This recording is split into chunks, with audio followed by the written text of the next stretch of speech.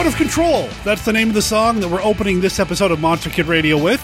The song is from the band The Mighty Surf Lords. It's on their album Into the Surf, and you can find them over at mightysurflords.com, or you can follow the link in the show notes over at monsterkidradio.net. Welcome to episode 149 of Monster Kid Radio, where we celebrate the classic and sometimes not so classic genre cinema of yesteryear, and this week we've got some more classics lined up. This time around, we're going to talk about the 1944 film from Universal. It's a monster rally. It's House of Frankenstein from director Earl C. Kenton. We're talking about Frankenstein's monster, the Wolfman, Dracula, a mad scientist, a hunchback thrown into the mix. It's a good time. It's a good film, and we have a good discussion lined up with Frank Dietz. Frank is back here on Monster Kid Radio talking about House of Frankenstein. I'm excited to talk about this movie with him. This is a particular favorite of his, and after rewatching it for the show, I can say it's a particular favorite of mine as well. Before we get to all that, though, let me tell you a little bit about the podcast. You can find out everything you need to know about the show over at monsterkidradio.net. This is where you're going to find links to everything that we talk about here in the show, including Frank's Kickstarter project. We'll get back to that here at the end of the show and make sure everybody knows where that's at. You can also find links to our Facebook group where people are having conversations about the show between episodes, and where I occasionally make announcements about upcoming episodes of Monster Kid Radio. In fact, last week I made an announcement about what we're talking about this time around. So go join the Facebook group if you are a member of Facebook. Also, while you're over there, why don't you look up Monster Kid Radio and give us a like. We're trying to collect likes here on Monster Kid Radio. As of this recording, we have 388 likes. How awesome would it be to hit 400 likes by the time we hit episode 150? More on that here in a little bit as well. Back to monsterkidradio.net. You can also find links to our internet radio station on Live 365. This is where you're going to hear music and sounds from classic monster movies, going from the 30s to the 60s with a few outliers and the 90s and such that, well, it makes sense. You'll have to listen to it to find out how. We also have links to our Patreon page where you can become a patron of Monster Kid Radio and help support the show. You can go directly there by going to patreon.com/monsterkidradio. By supporting the show, well, you can earn some rewards, like getting your name on the official Monster Kid Radio receivers email list, or even a special kind of sort of podcast, which would be a collection of material that did not make the final cut. Material from the Monster Kid Radio cutting room floor, things that weren't really relevant to the episode that they were recorded for, but still kind of fun. We share that with patrons if they are at a particular level at patreon.com. And people who are patrons of Monster Kid Radio, well, you can be expecting, well, that podcast that I mentioned later this month. Of course, we'd like to give special thanks to our patrons like Justin Giello. Thank you for supporting the show, man. Here in the Portland area, I've been going to the Joy Cinema lately for their Weird Wednesday showings. Now, this Wednesday, I am not going to their Weird Wednesday presentation of Indestructible Man. As much as I love Lon Chaney, well, I love my wife more, and Wednesday is her birthday. So I'm going to spend the night with her and celebrate her birthday. Next week, well, I may be going back depending on what monster movie they're showing. I've reached out to Jeff Martin at the Joy Cinema to find out what their Weird Wednesday offering is for next week. As soon as we know, well, we'll mention it on Facebook, and then we'll mention it, hopefully, on the next episode of Monster Kid Radio here in a couple of days. But before we get to all that, I want to talk about House of Frankenstein with Frank. So, the way we approached this recording was as if we had both watched the movie, and we are now going to talk about our reactions to the film. The reason it sounds like that is because we recently just watched the movie and we recorded our reactions to the film. So we aren't going through a plot point by plot point kind of breakdown. We're just going to talk about our reactions to the film. It does get a little spoilery, so if you're overly concerned about that, well, you can always pause the show and then go watch the movie. It's not that long, and then you can come right back here for part one of our conversation with Frank Dietz about 1944's House of Frankenstein. We're going to kick that off right after this. They have never lived before as they live now. One man has already died, the other was never born. Both exist in a world between life and death. Both long to be human. Neither can ever be. Dracula versus Frankenstein. 10 dead men's bodies were used to fashion Dr. Frankenstein's infamous creature. Tens of dozens of victims have kept Count Dracula alive for 3 centuries. Only one of these beings will survive their meeting. Dracula versus Frankenstein. Brand new thrills, brand new horror, brand new shock. Dracula versus Frankenstein, in color, rated GP.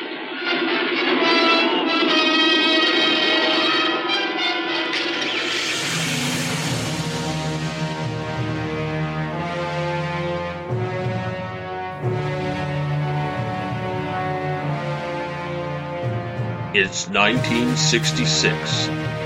The space race is on. The Cold War is heating up, and giant monsters are destroying Japan. Dai Kaiju Attack, the serialized giant monster story. Presented free every week on daikaijuattack.com and sdsullivan.com. Become a member of the Dai Kaiju Attack group on Facebook.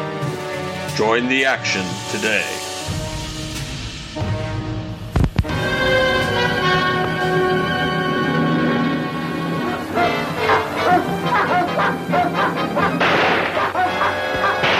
Spawned from the depths of doom comes the most fearful monster of the ages to strike with paralyzing terror the despoilers of ancient tombs. Here is new horror by the master of menace, Lon Chaney as the Mummy, with Dick Foran, John Hubbard, Elise Knox, George Zuko, Wallace Ford, Turon Bay, in The Mummy's Tomb.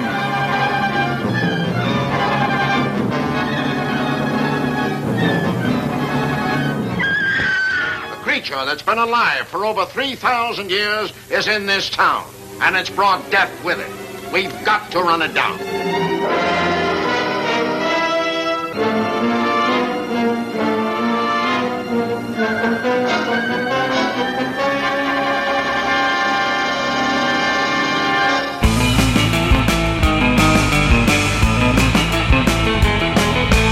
I'd like to welcome back to the show actor, artist, animator, writer, and monster kid, Frank Dietz. How's it going, Frank? Oh, it's going great, Derek. Thanks for having me back on. Happy to be here. It's been way too long. Yeah, been a long time. Yeah, when we had you on last, we talked about the King Kong documentary, which we were talking off mic. It's still going, and we'll see some movement happening with that soon. I'm excited for that. Yeah, we should be going into the editing phase just after the new year. We'll definitely have a 2015 release. Peter Jackson has agreed to be in it, so that's very exciting for us. So it's moving forward, which is great. It's exciting for us, too, because we're going to get to see it. So, no, that's fantastic. I'm really stoked for that. I'm excited about that documentary. Big fan of King Kong. Big fan of what you did with Beast Wishes. So that's going to be a treat, I think. And I mean, we'll mention this at the end, and we're here to talk about a movie, but I want to mention this right off the bat. Sketchy Things, The Art of Frank Dietz. Mm-hmm. It's a new project you've got going. It just launched as of this recording, yesterday, right? Yeah, yesterday. And it is a collection of the artwork you've published over the years in a new hardback edition. Yeah, there will be both. There will be a soft cover edition and a deluxe hardcover edition. But yeah, it's basically, I've been known for these illustrations for many years. And what became my signature style, which was sort of a caricature-y look to it. But then I went on and did some more fine artwork as well. But, all classic monster stuff, stuff that I grew up loving. And the old sketchbooks have been sold out for quite some time. So it was time to put together a best-of book, which is essentially what this is. Of course, we'll have a link in the show notes so people can check that out. It's Sketchy Things, The Art of Frank Dietz over at Kickstarter. I think people need to check it out. And, if they're monster kids and they're online and they've ever done image searches for any of their favorite monsters, I'm sure your artwork's popped up because I've seen it online over the years. I love it. I love it when I go to Google's image search something and my own artwork shows up in the results. That's kind of fun. Have you ever drawn Boris Karloff as Dr. Neiman? Yes, I have actually. A couple of times. One, I did a pen and ink study of him once, and then a pencil caricature of him as Neiman. I did him with beard and without beard. When he's without beard, he definitely looks like Boris Karloff in the film. And I'm bringing up Dr. Neiman because that's the movie we're going to talk about today. We're talking about House of Frankenstein featuring Boris Karloff in a wonderful role. Yeah. Oh, he's so good. Dr. Gustav Niemann. Yeah. Who's just like dripping with evil and nuts also. I mean, he's crazy. He's like, at least Dr. Frankenstein, had some sense of intelligence to him. I mean, like what he was planning to do made sense, right? Sort of, yeah. I mean, to a certain degree. I mean, he seemed like a real scientist, but Dr. Niemann is just flipped out. He's trying to put brains of dogs into people's heads or vice versa. And, at the very beginning of the movie, he's in this cell, in this prison, and he's got these chalk drawings all over the boards, and it looks, I swear, it looks like the school desk of a third grader. It's with all these like crazy drawings written all over it that show like, here's the dog and here's the dog's brain, and this is where the brain is going to go into the human, or I think it's the other way around actually. The human brain is going to go into a dog. Why? Yeah. What are you going to get out of that exactly? You know what I mean?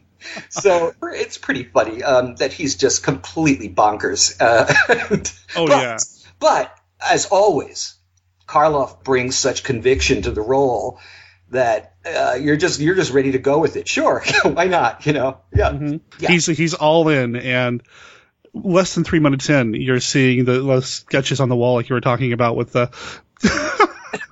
It's just there's a level of absurdity to it that you didn't have in the earlier Frankenstein films, but Karloff is so committed it doesn't matter. Yeah, it doesn't matter at all, and it's great that he's monologuing like immediately from the moment. Luckily he's got his minion there, Daniel the Hunchback, to monologue to. So he isn't just rambling off, on his own. And that's the thing, too, is like my second title for House of Frankenstein is actually House of Exposition. Because I mean, almost every other line in this movie is exposition. It's like you have to tell there's so many different characters all crammed into this one movie that you have to spend a lot of time explaining everybody's backstory or the mythology of Dracula, of the Wolfman, of the Frankenstein monster, and at the same time creating backstories for your new characters. Mm-hmm. So, yeah, there's a lot going on dialogue-wise. It's very wordy. It's very over the top, even for characters that you would think people would know their backstory.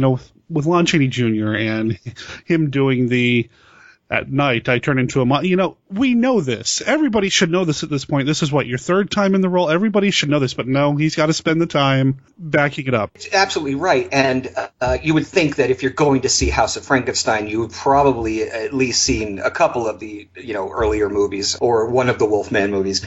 And the thing about Lon is Lon could be a terrific actor in the right role and with the right director. And Earl Kitten was great visual director. I mean, when I was watching the movie the other night, I was really impressed by the camera move. The camera's always moving. The shots are really well constructed, and I think that was Earl Kitten's strong point. However, I don't know if he was much of an actor's director, because it doesn't seem like he spent a lot of time going over how these lines are going to be read. And if you give Lon Chaney Jr. a line the line goes something like, "Why have you released me from the ice that imprisoned the beast within me?" I mean, that's hard for anybody to begin with, but it really is.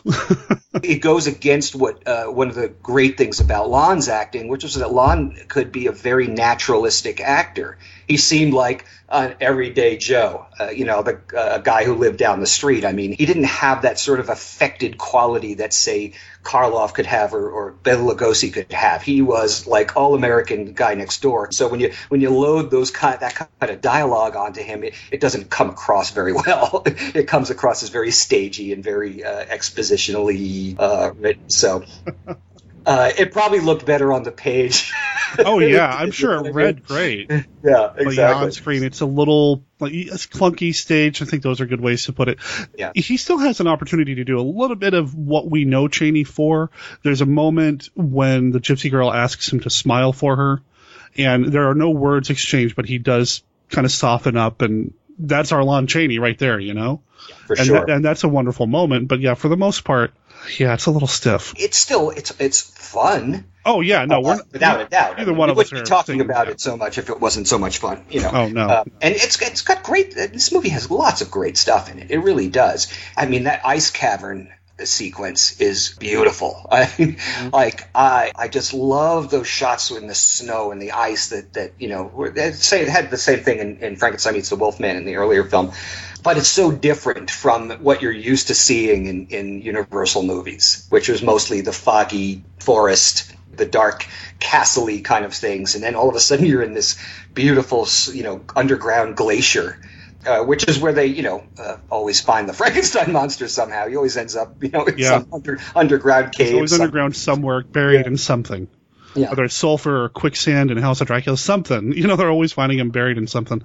This movie has an interesting look compared to the previous films, which I love the previous films. I mean, don't get me wrong. I love Wolfman, Frankenstein Meets the Wolfman, and all that. But this film feels a little bit more modern to me. I mean, you got people calling each other on the telephone. Yeah. You know, we're not in the forest all the time where it's dark and spooky. There's a little bit of that with the Dracula stuff. It does seem like it has entered into a newer age than the earlier films, and actually House of Dracula even more so. You know, there's still some of the horse-drawn carriage stuff. You don't see a lot of cars, but right. yeah, but telephones and looks like electricity. They probably have indoor plumbing. You know, it's definitely moved up a notch. How much time do you think was supposed to have passed between this one and Frankenstein Meets the Wolfman? I mean, it feels like there's a few steps in technology there. Yeah, for sure. And it's always hard to tell because when you're dealing with characters that are essentially immortal, any amount of time could pass, really. There's a wonderful book. I don't know if you've ever read Jeff Roven's book, Return of the Wolfman. I love that book. Fantastic book. And it's funny because, you know, he brings all the monsters into modern day times and you don't even question it. It just works. You know, it's pretty fun. No, it's a great book. It's out of print, unfortunately, so it's going for top dollar on eBay and things like that, but I really recommend people get their hands on it. It ties in all the monsters. It even makes a brief reference to The Creature, the Abbott and Costello movies, all of them kind of sort of maybe the same characters. It's really a great read. Yeah, and even Lugosi's white zombie character, I think. Murder shows up. Right? Yeah. It's great book. I'd love to hear somebody do an audio book of it. I'd love to get somebody great like I don't know, Jeffrey Combs or someone like that or Lance Henriksen, to read it. Would be great. How amazing would that be? Wow. That's maybe something Jeff should think about. Wow. No, it's a good book. I'm glad you mentioned it because every chance I get, I'd like to talk about it because it's a great read. I enjoyed it so much. Absolutely. Yeah, I'll tell you another thing that I really love about House of Frankenstein is that Hans Salter's score is new. It's based on his previous work, but it isn't just a rehash of the scores from Ghost of Frankenstein and The Wolfman. Right. He actually brings some new juice, to the stew. And it's some really nice stuff. I mean, I love the creepy sort of carnival music, at Lampini's House of Horrors, and Esmeralda's dance is really great. And one thing I really love, for this movie, he created a new sort of transformation theme for the Wolfman that is far more dynamic than had been done in the previous two Wolfman films. And it's just like this thing that as he transforms, it builds and it builds and it builds and it comes to this big crescendo and dun, dun, dun, and it gives me a chill every time I hear it. It's great music. I'm a film score collector. I love my film music, and I love Salter's work from his Universal monster movies. And The House of Frankenstein's got wonderful music. Like you said, it does kind of play up some of the themes from the previous films, but it is this new creation, this new full-on film score with a few moments that have some wonderful crescendos. Like you said, the werewolf transformation scenes, the way the film ends, the way that music just picks up and just boom, it's in your face at the very end. I love that. I love the music in this. I'm glad you mentioned it because I think our listeners are getting tired of me being the only guy who talks about film scores. So, and actually, it's really one of the best. I think. Yes, I agree. And then it's disappointing then in House of Dracula where it just seems like It was nothing new, and probably because they were kind of done, but they weren't going to put any more money into it if we could just use what's already in the library. Even the opening title sequence of House of Frankenstein has wonderful new additions to what Salter had already created for the earlier films. I always get excited by those opening titles. Well, the opening titles start with the two big names, Boris Karloff, Lon Chaney. The music's going, House of Frankenstein. You're in for a ride as soon as the titles start. Yeah. There's no build-up. You don't need a prologue here. You're right in it. It's great. Yeah. The movie is obviously very episodic. We've got the first half hour that is essentially the Dracula story, and then they move on to finding there's a Wolfman story, and it really doesn't become the Frankenstein monster story until the last 10 minutes or whatever. But this is why it was so good for Castle Films. You remember the old Castle? I bet that. It was perfect for those because it was so easy for them to, rather than try to condense a 90-minute movie into a 200-foot reel, this just was handed to them basically because you could just break up the movie into like 3 parts and it was already done, So I hadn't thought about that, but that's a really good point because you really could just break this up into like 3 little shorts. Yeah, the Dracula sequence is really very self-contained. It makes me laugh. It's great to see Carradine in the role. It would have been really cool to see Lugosi in the role, but I think he'd sort of fallen out of favor at that point with the execs at Universal. But Carradine is really suave, man. He is like Rico Suave Dracula. He just slips into the room and he's all with his nice tuxedo and he's all erudite and and he moves right in on the chick. Of course he does. And he can't really waste any time because let's face it, Niemann brings him back to life by pulling the stake out of the skeleton, and then we get a nice, John Fulton bringing Dracula back to life. Yeah. Where you see all the veins and everything, and I love it. He's very lucky though that with that comes the tuxedo. Otherwise, it could be pretty embarrassing. But good point. I've often wondered about that. Well, you start to question that. There's a lot. It's a door that you don't want to open because there are so many things. Yeah. I like the Wolfman, changing out of his pajamas in Frankenstein Meets the Wolfman, and then back into his pajamas again, which is pretty funny. But that's stuff that you just kind of go with, And Dracula, sees the pretty lady, and he's got this ring that is like the size of a big toe that he puts on her finger, and it like kind of magically adjusts to her ring size. But here's what's really funny about the whole Dracula thing. It's like Niemann brings him back to life, and they cut a quick, unsavory deal. And then he goes to the Hussmann house, and he kills the Burgermeister, and he's trying to get away with the lady. And eventually, not even eventually, because that sounds like a long period of time. But it really doesn't take that long. He's basically only alive again for about 6 hours.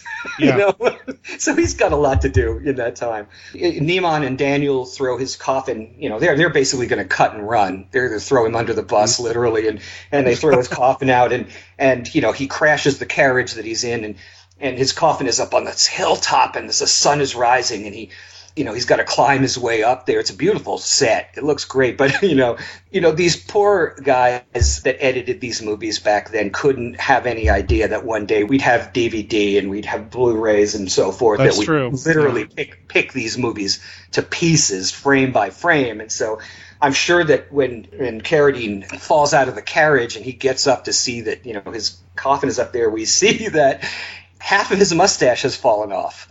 I've never noticed that. Yeah, take a look. It is pretty funny. Oh, no. And I'm sure that the editors of the movie saw it. They couldn't have missed it because literally half of his mustache is Oh, off. no. But I'm sure they thought, well, this is only a few seconds. Nobody will notice. And we don't have any other coverage. We need this shot. No one will ever notice, is what they're thinking. They couldn't go in and CG in the mustache again. Exactly. So, and there's a lot of gaffes like that in these films, and they're forgivable. There's a beautiful transformation, not the best one of the series, but the transformation of Talbot into the Wolfman when he's looking in the mirror right toward the end of the film. I really like these moments. Oh, yeah. he looks really freaking scary. Like his eyes get all wide, and he, the makeup is just as good as it ever was. Yeah, Jack Pierce is still doing the makeup here, so it still looks great. Right. And, but the thing about it is the peril of watching these movies too closely is that scene is so scary, and then I almost don't want to say what it is because once you see something like this, it can't be unseen. But there is a terrible gaffe in that scene that if you if you see it... Now go ahead. All right, I'm not giving it up, and so I apologize to the listeners out there if it ruins it for you, but...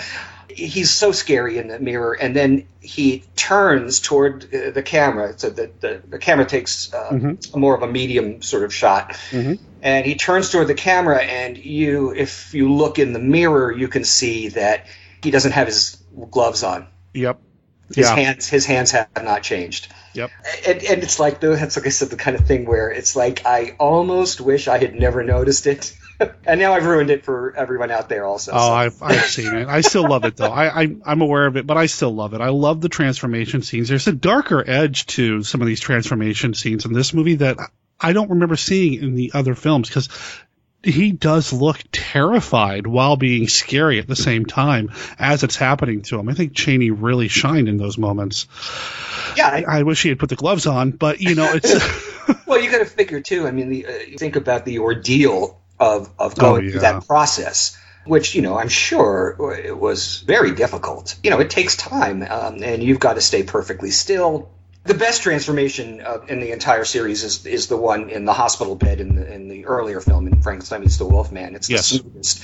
It's the one that's kind of the most beautiful, but I would have to say that this transformation is the scariest.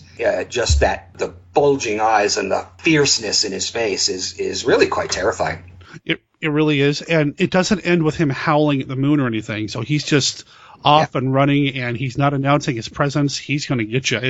And he crashes through that door. Oh man! Like that is so cool. I mean, that's a fierce wolf man. He's not going to bother with trying to open the door with his with his hands that don't have the gloves on. He's just going to right through there. There's a rage. There that's so.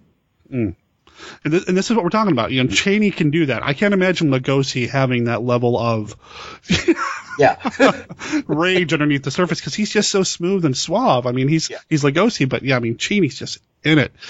This was the third time he played the Wolfman at this point? Third time, yeah. And Chaney's a strong guy.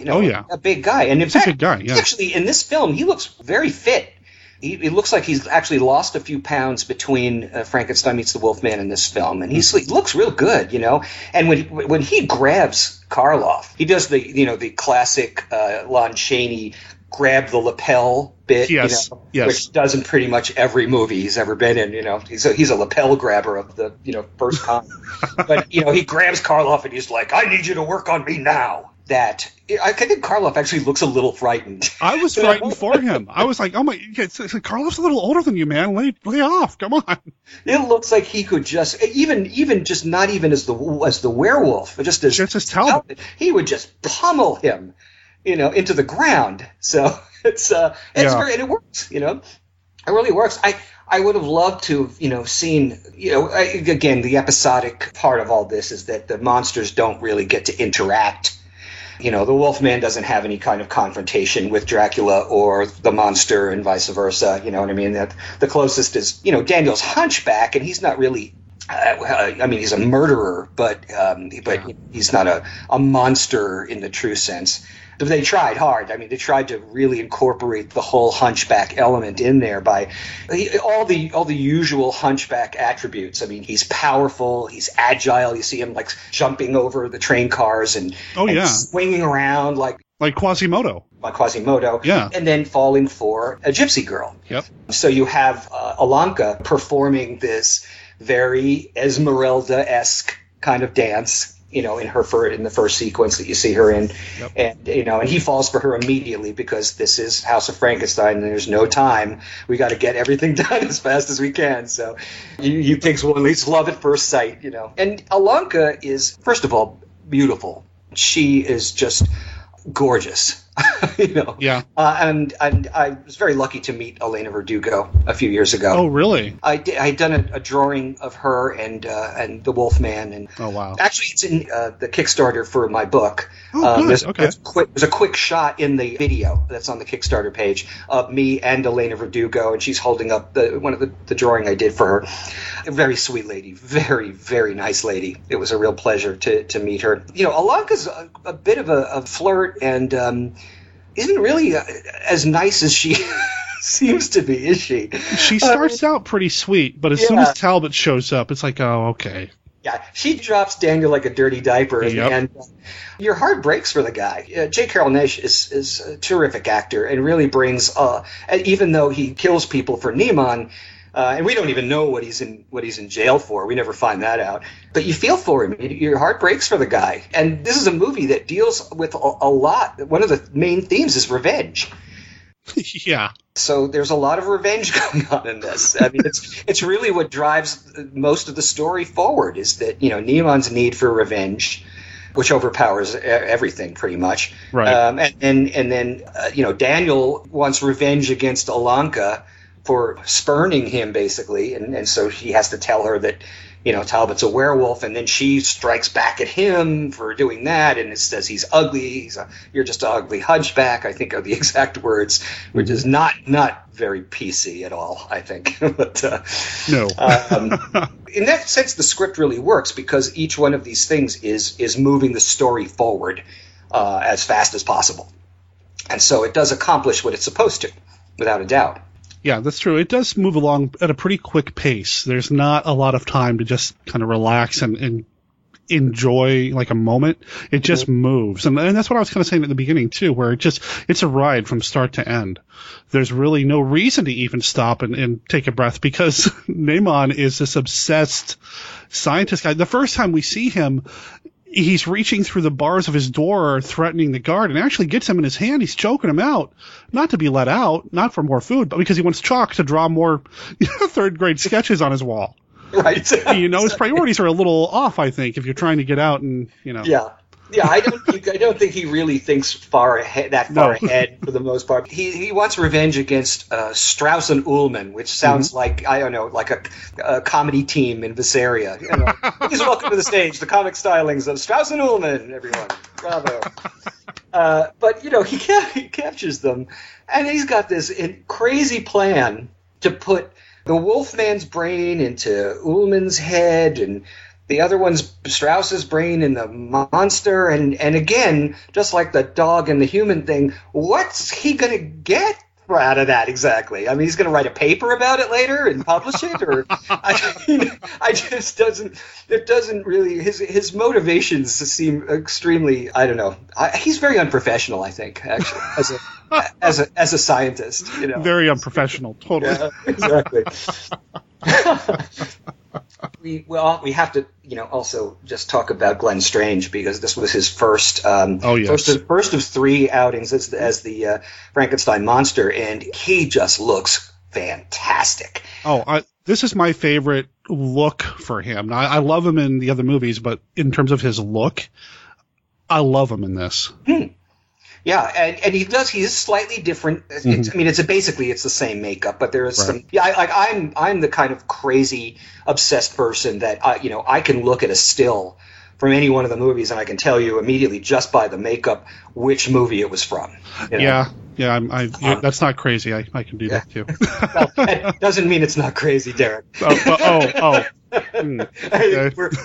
just all in the same crazy mode. But crazy, am I? We'll see it. Okay, I'm sorry. Wrong movie. Glenn is really intimidating. I mean, it's just his size alone, and he doesn't get a lot to do. Unfortunately, he really is. He does become what Karloff had feared. Karloff had said, he quit playing the monster because this is for this very reason. He said he just saw him becoming a set piece for the third act of the movie, and in some cases, this the last 5 or 10 minutes of the movie.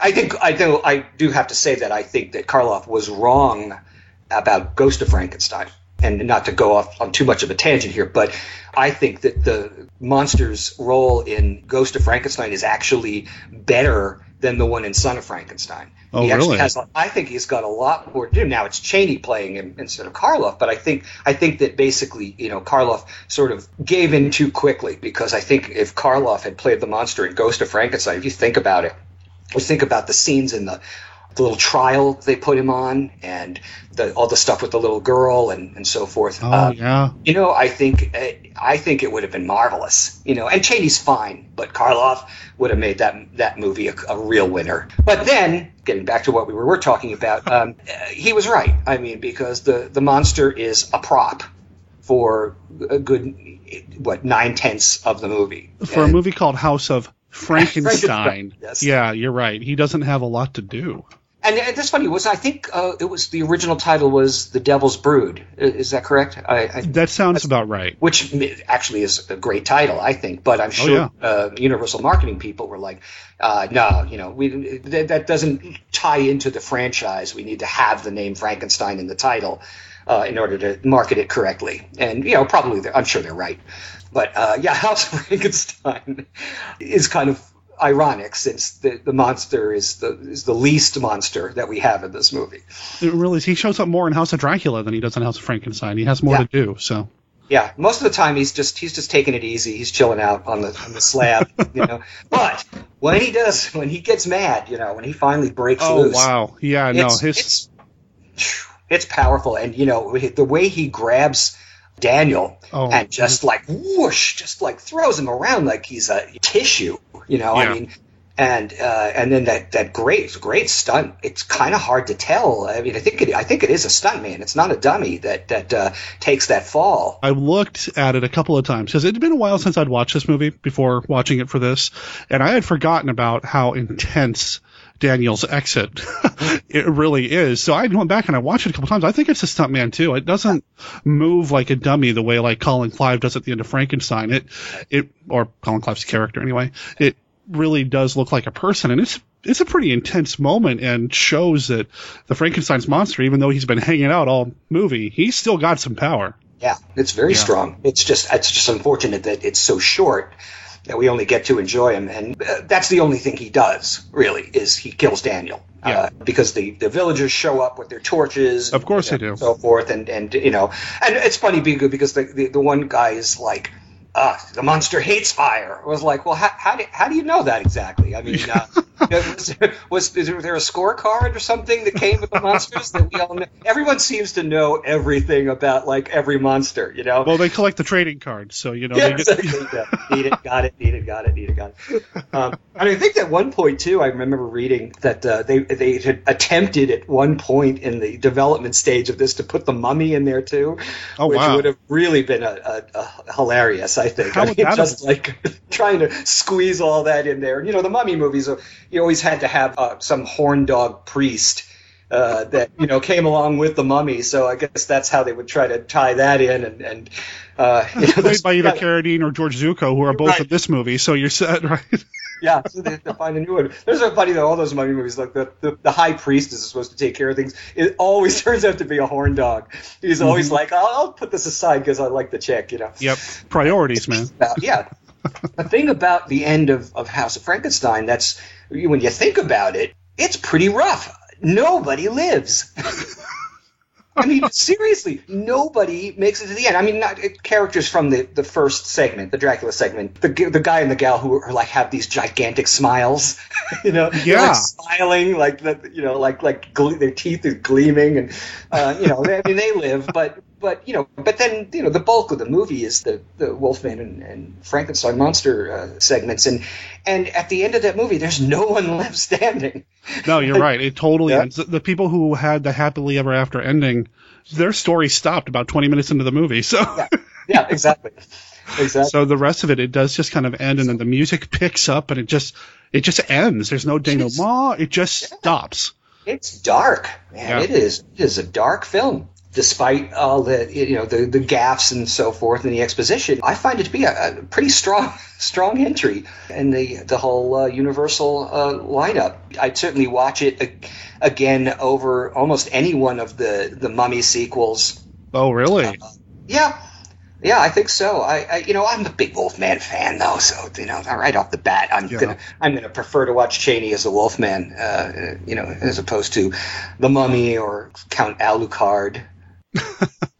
See, I love the Mummy. I love the Mummy films. I'm a huge Mummy fan anyway. But I think before we get to like Abbott and Costello Meet Frankenstein, this one, House of Frankenstein, really is the peak for me of the monster rallies. And I mean, even though you don't have Lugosi, Obviously, they were still pumping some money into it for the makeups and so forth. And then House of Dracula pales in comparison. It really does.